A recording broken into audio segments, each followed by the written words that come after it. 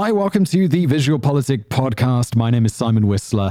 I host the YouTube version of this podcast, and this is an audio version of a video that originally aired on the 12th of March 2019. The title on that was Blockchain Revolution, the End of Representative Democracy.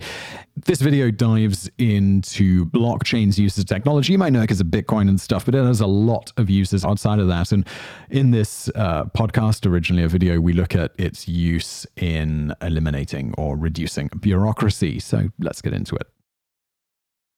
In a previous Visual Politic video, you'll find the link in the description below, we spoke about what money is, its main problems, and why cryptocurrencies are here to stay. To recap, the speed, anonymity, safety, and independence of cryptocurrencies, which aren't run by governments, politicians, or any council of wise men, aren't features we can ignore. Therefore, even though it may seem like they went out of fashion, it's very likely that one way or another, the cryptocurrency rush will be back.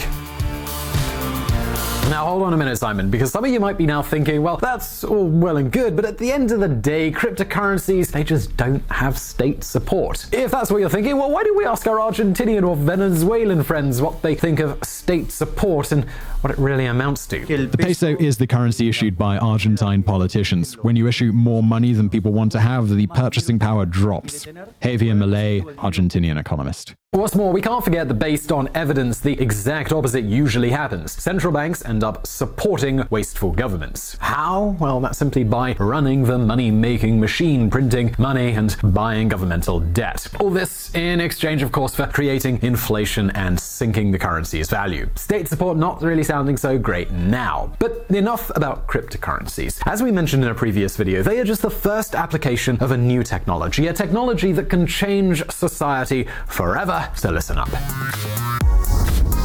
Blockchain. You probably already know that blockchain is the technology that supports Bitcoin, but there's a bit more to it than that. You see, blockchain is like a huge book where all the Bitcoin transactions that have ever taken place all over the world are registered. To ensure greater accuracy of payments, transactions are recorded and made available to everyone. In that way, blockchain works like an unalterable public record, a consensus tool among all of its users.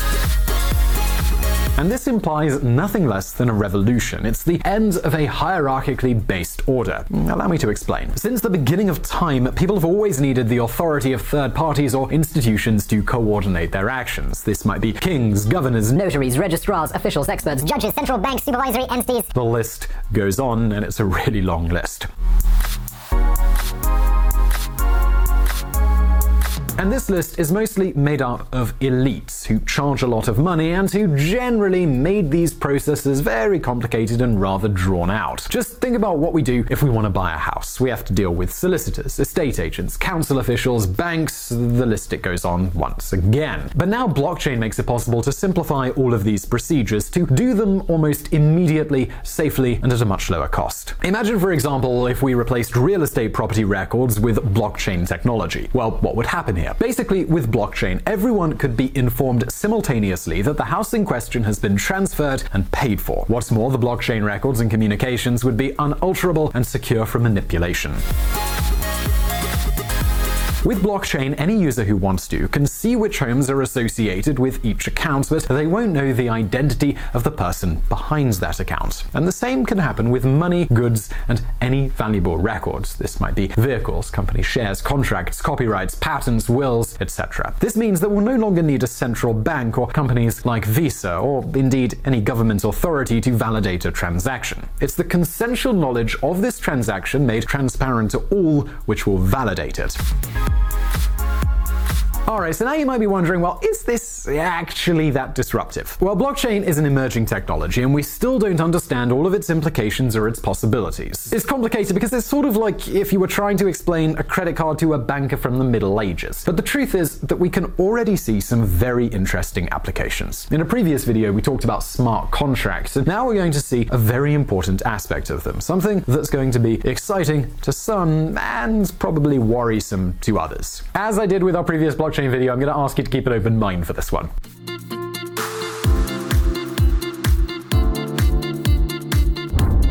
The DAOs and smart contracts. So let's consider what could be the most surprising blockchain application. This is an application that could revolutionize many of the global institutions that we all know. A DAO is simply an organization regulated and directed by smart contracts within the blockchain. It has condensed rules that are known by all. There's no bosses, coordinators, or hierarchies. There's no need for a superior entity to control everything. To understand this better, so far in history, money and assets have always been owned by one person or group of people. However, from now on, all of that could really change. Can you imagine companies owned not by humans, but by machines? Can you imagine companies owned by a few lines of code in the cloud? Maybe you can imagine a company or an NGO without any human workers. Now, thanks to blockchain and artificial intelligence, this could all be possible. But just as many of you may be freaking out or thinking that we've lost our minds, here are some examples. Can you imagine a completely impartial and independent means of communication? A means of communication that doesn't respond to political pressures. We're talking about media operated by a DAO, which would have no human owners who could be tempted to push the editorial line towards their own interests. This company, which would be owned by a few lines of code in the cloud, would hire journalists to work for it, writing on different topics. The topics with more hits would gain more advertising revenue. That is, they would give more money to the DAO. In return, it would provide greater resources to hire more journalists and improve the income of those who had the most success. And all of this, it would be run entirely independently.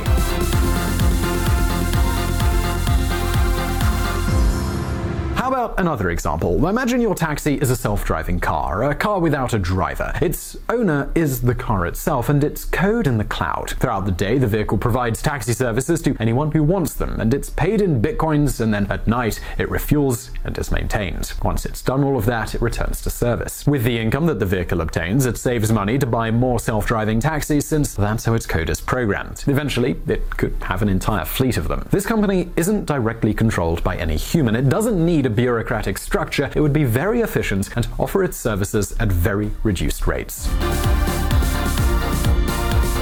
And now another example. Think about an insurance company controlled by a DAO with hardly any human intervention.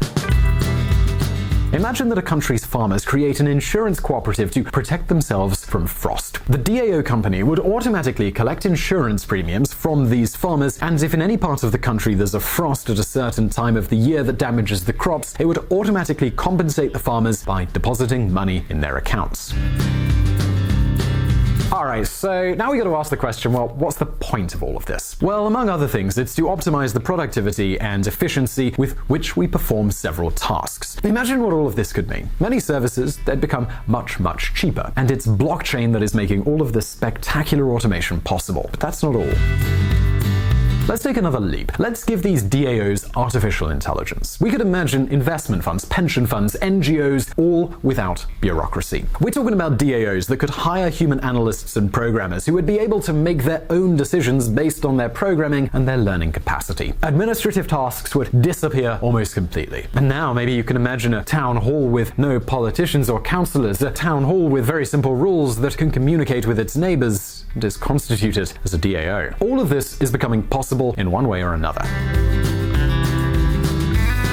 Blockchain could radically change society as we know it. Many of the bureaucratic structures that we use today, they'll be completely unnecessary. So let's take a closer look at that.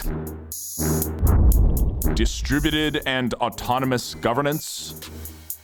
Folks, society's models, they've evolved. You see, at the beginning of time, human beings, we lived in decentralized structures composed of a few people. These were called tribes. This posed an advantage. Everyone knew each other. If someone did something bad to someone else, they probably wouldn't get away with it. However, we really started developing agriculture and labor techniques around 10,000 years ago. This led to large-scale food production, which caused the population to grow so much that the tribe model stopped working. In order to coordinate these new societies, political elites emerged. These were the chiefs, overlords, nobles, kings. This later led to the politician and official-controlled states that we all know today. Well, now, thanks to globalization, the internet, and blockchain, we could be on the verge of a new revolution, not only for the market, as we've already seen, but also for political governance. See, the problem with representative democracy is that we've introduced a new middleman, the professional politician. A figure that, once it reaches power, ends up behaving like a pilfering, old-style elite. So the question now becomes, what can blockchain contribute to all of this? Well, welcome to what is already known as distributed democracy, a new concept that could largely replace the representative democracy that we know of today. In fact, it's likely that by the end of this century, many politicians will have been replaced by this new type of governance. We're talking about a system based on large DAOs and smart contracts. Individuals will have the option to join these regardless of the territory where they live. With this new system, we could all participate directly or delegate specific decisions to the most valued, prepared, or most well-reputed members. This would all work on clearly defined democratic and equal rules that are known by all. This model would be completely transparent and professional politicians would be given a much smaller workload. That way, we could also end corruption and stop the way in which many politicians manipulate the system to their advantage. The system would make no allowance for partisan interests or nationalism or any of these issues, just efficient public administrations that get the job done. As with companies, blockchain can help end bureaucracy, a problem that has been with us for thousands of years. But alright, so you might still be unconvinced. So here's a couple of questions for you. What do you think would happen if you tried to pay for a hotel with a credit card in 1800? Or how would you explain what the internet is to Napoleon? In short, the future is often incomprehensible in the present day, but this really could be the place we're going. So I really hope you enjoyed that episode of the podcast. This was originally a video that aired on our YouTube channel. If you'd like to get stuff right up to date as it comes out, please do search Visual Politic. That's politic with a K, one word, in YouTube, and you will catch all of our videos. Also, if you like this, please do consider leaving us a review wherever you get your podcasts. We really do appreciate it. And as always, I'll see you next time.